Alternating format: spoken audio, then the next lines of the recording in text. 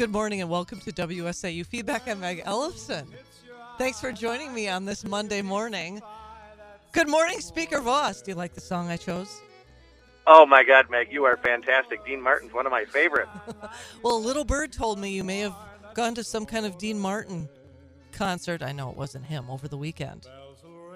We did. We went to a thing at the Milwaukee Rep, so it was actually fun. We went with some friends. So, yes, thank you for reminding me that the world is supposed to be about having fun and doing public policy, not just one or the other. Right, exactly. Well, and when we were chatting off air, and I, kind of almost got caught with a little dead air because I always say that some of my most interesting conversations happen off air. But we've established with Senator Ron Johnson when he's a guest that he likes Sultans of Swing, which is of course Dire Straits, and Congressman Tom Tiffany likes Allman Brothers, Whipping Post, and then the Revival song too. So, but we'll probably mix it up a little bit when I have you on, because I know that you like Ella Fitzgerald, a lot of the older music too. So You're right. One of my stations on Sirius is 40s on 4, in addition to 70s on 7. So I think there's been a lot of classic music in our country's history, and a lot of the stuff that comes out today certainly doesn't fit the bill. Yes, well, I wholeheartedly agree, and those stations are actually my P1, of course, is always WSAU. But some of the other stations I listen to, I would concur. The 40s and the 70s, also good music, and in between too, all the way up to the 80s. But well, let's move on to beyond music. Beyond that, I know. And first of all, I want to say thanks again for traveling over to Wausau to participate in our Get Involved Wisconsin event, the critical importance of the state Supreme Court election. And that's really what the objective was on Saturday. And I appreciate that you took some time to answer questions from the audience about the issues that are on their minds. I know the one that is on the minds of many, and I said this morning in frustration, because I think there are a lot of people that are misinformed, that are trusting what I would say is tabloid media, and I wouldn't even call it media, but I would just say people that are, I don't know, you remember the days of the National Enquirer when nothing that was published in that paper was accurate? This is kind of like a game of telephone where this information is going out to the, well, I don't know if I'd say the masses, but Republicans or conservatives, and they're overreacting to something that's not even true. AJR 134. Let's talk about it, just like you did on Saturday. Well, the most important thing is you're right, Meg. One of my favorite presidents, of course, my number one favorite is Calvin Coolidge, but number two is Ronald Reagan. And he always said about the Russians, trust but verify. And that's what I would say about any information that we receive from somebody in the media. It doesn't matter if it's ABC or CBS or Fox News and the conservative movement. Everything should be double-checked because things can be wrong. So when activists sent out an email saying that AJR 134, which was a joint resolution introduced in the last legislature, was being killed, it didn't even focus on the basic facts if you would just take 2 minutes to do a Google search. So the way the Constitution in Wisconsin is amended is the legislature proposes a joint resolution. You have to have a general election in the middle. You have another joint resolution that's introduced with a different number and a different process. And then it ultimately goes to the people. So the legislature has not even had a joint resolution adopted for the second time on AJR 134.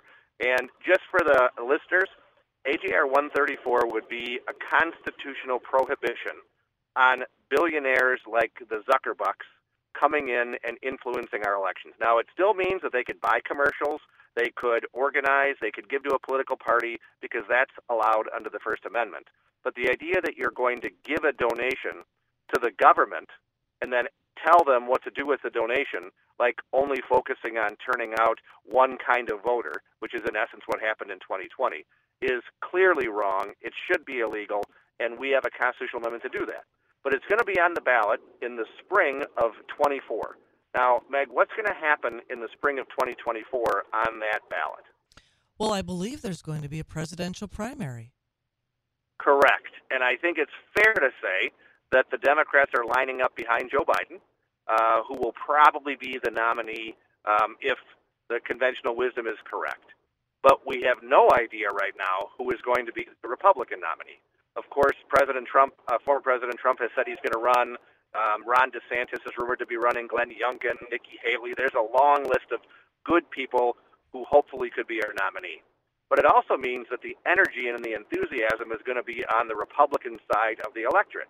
So the amendments that we have, one, to say that citizens should be the only ones allowed to vote. You can't be an illegal immigrant. Two, that we want to make sure that Tony Evers or any future governor doesn't have unilateral ability to spend COVID dollars without oversight from the legislature. And number three, that billionaires can't give money to government trying to direct the way that elections are run. All three of those amendments hopefully will be on the ballot in April of 2024. Now, again, they have to be introduced, they have to be sent to committee for a hearing, they have to be voted on, so nothing's a surety. But I feel pretty confident that since we passed them all last time under Republicans, that the same thing would happen under these. So would that mean that if you are able to accomplish what you hope in this spring primary in 2024, that this indeed would be in effect during the general election in 2024? Exactly, because the way it works with a constitutional amendment is once it's certified that it has passed, it then goes into effect. So yes, that's the goal. And again, it's not about virtue signaling or trying to say to people, I'm going to thump my chest and get something done. This is really important, Meg. I mean, the amending the Constitution isn't done lightly, right. And we also want to have the best chance of success. So if we passed it this spring, or put it on the ballot this spring, when we have a really contentious Supreme Court race, I want it to be about crime. Which is what I think one of the main issues that the judiciary deals with, right, is making sure criminals are adequately sentenced when they commit a crime and that the innocent are let free. The second thing I want is to make sure that on topics that are most important, which right now is trying to find enough workers, trying to ensure that we are able to go to a restaurant and they don't have half of it closed off, that people do not become permanently on the dole. That's why we have an advisory question on the ballot. And those two things I think are really important for us to gauge people's opinion and also to amend the Constitution. And then next time around, we'll have three different questions that I think will also give us an opportunity to fix what's wrong before the presidential election.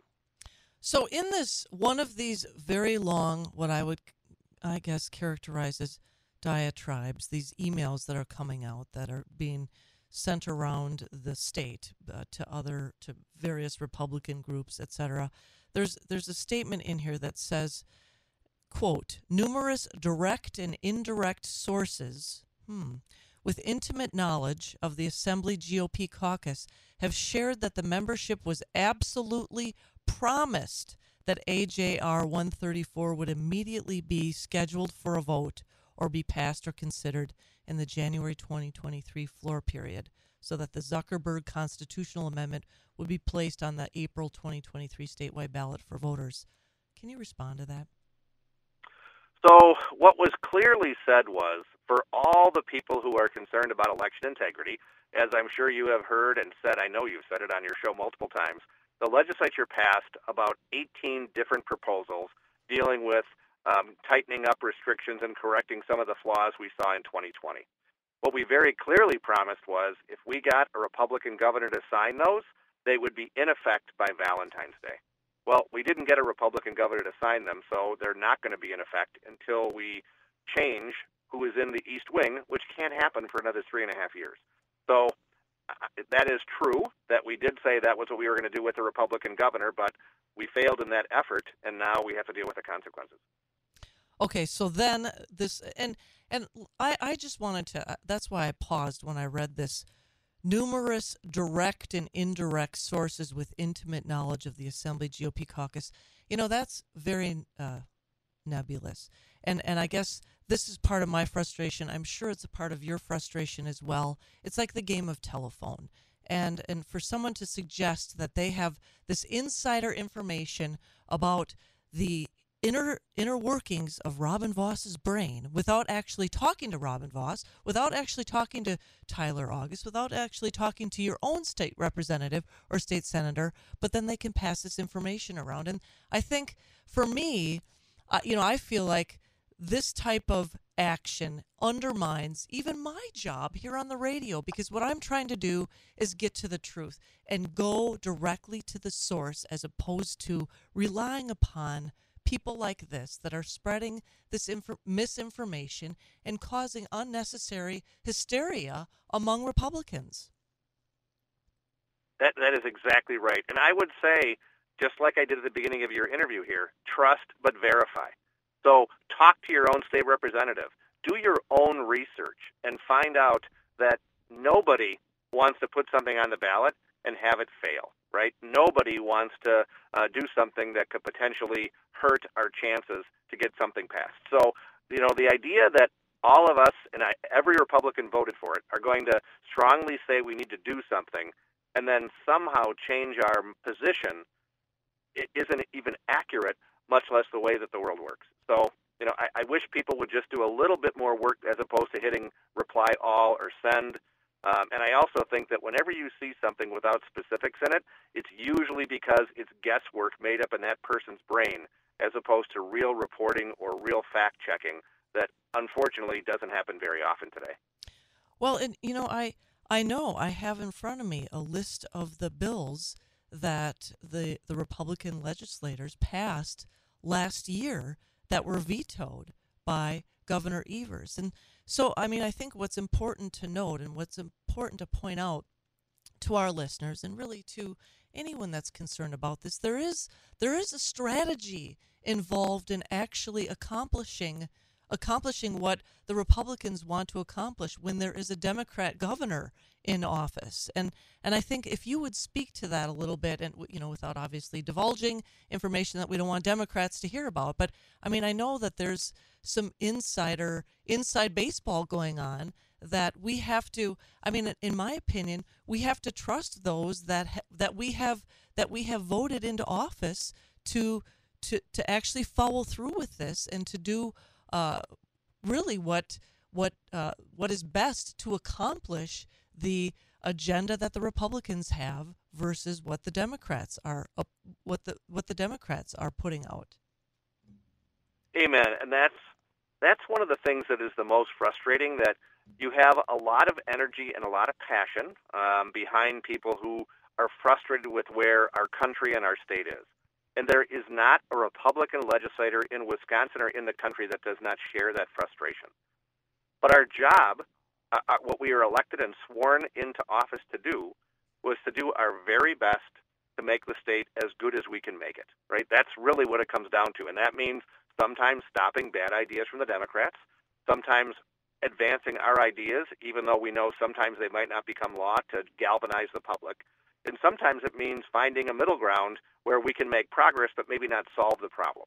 And I think that's where we are on an awful lot of topics. That, look, Democrats like the current system. They do not want any changes of any consequence. Now, can we make some around the margins? That's my hope, to make the situation better. But it's not going to solve the problem. So this idea that somehow, if we don't do exactly what an activist in some place wants, that we're a bunch of rhinos or we're whatever, that is just preposterous and dumb. So I would urge people to ask your friends, ask your neighbors, but talk to your local elected officials, talk to your state representative and state senator, and just ask their opinion. Have a conversation, call them up, have breakfast, actually bring them in, and don't yell, and don't think that you're smarter than they are. Why don't you actually listen, and they'll learn some things, and so will you. And I think that's the way that conversations should happen. It shouldn't be one side yelling at the other. It should be both sides sitting down and listening as much as they talk. Something you said on Saturday at the event, you talked about people being in their own bubbles. And you and I were talking about this off air this morning about, even I myself, I would say I have expanded my horizons when it comes to, and that doesn't mean I'm a rhino. I'm not talking to Democrats, but I have talked with people outside of, I guess, my echo chamber, and have had conversations, some of which were tough to hear, because I've shared, I know that our listeners know that I was driving the Trump train in 2016. I was all on board with Donald Trump all the way back in 2016. He was my choice in the primary, and I voted for him 3 times. So I voted for him in the primary, in 2016 in the general, in 2020 in the general. And I think that I made the mistake of believing that and surrounding myself with only people that believed what I believe. And I think that's to our detriment. And I think that's to Republicans' detriment, is that we don't listen to other Republicans and we don't listen to other points of view that aren't like ours, despite the fact that we have all of these similarities in principle. And that's a great point, Megan. The other thing that people can't understand, if we turn out every single possible Republican, we won't win elections. Because Wisconsin is a swing state where you have a group of Republicans and a group of Democrats and a small number, but important, group of independents in the middle.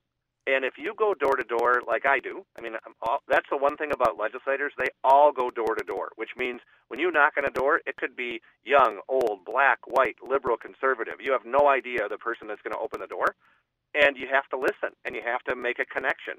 And that doesn't happen by talking about why you're angry or what you believe in. It's also by listening and having a conversation.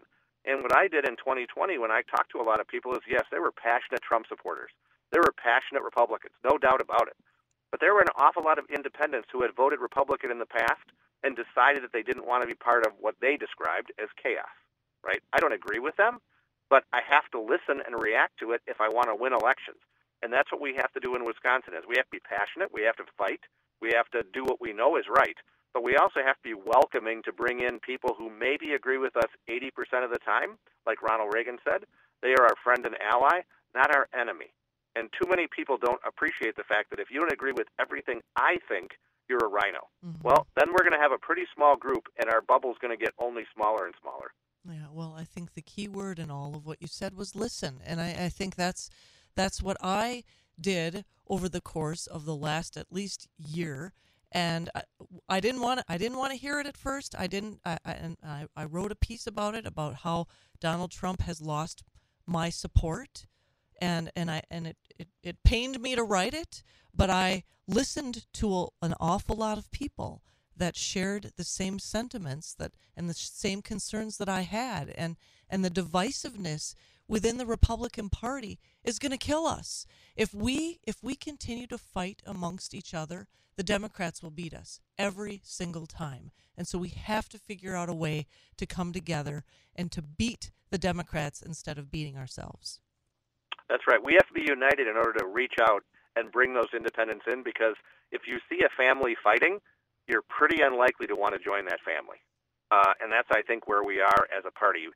We agree on probably 95% of the issues, and we realize that the left will take us in a direction that will not just hurt our state, but I think it will ruin our country, which is why it is so crucial for us to remember all the things we agree on and fight for those, as opposed to limit ourselves to arguing about a couple differences in tactics that is not even substantive, but that's where some people get caught up. So let's just reiterate and go back to what we started with. This AJR 134, which will be named something else in 2024 or 2023 even, will eventually, the banning of Zuckerbucks, or whatever it is, Zuckbucks, there will be a constitutional amendment. We just have to hold tight because it's going to happen, correct? Exactly. It will be on the ballot before the presidential election in 2024. Okay. Well, that's what I wanted to clear up today.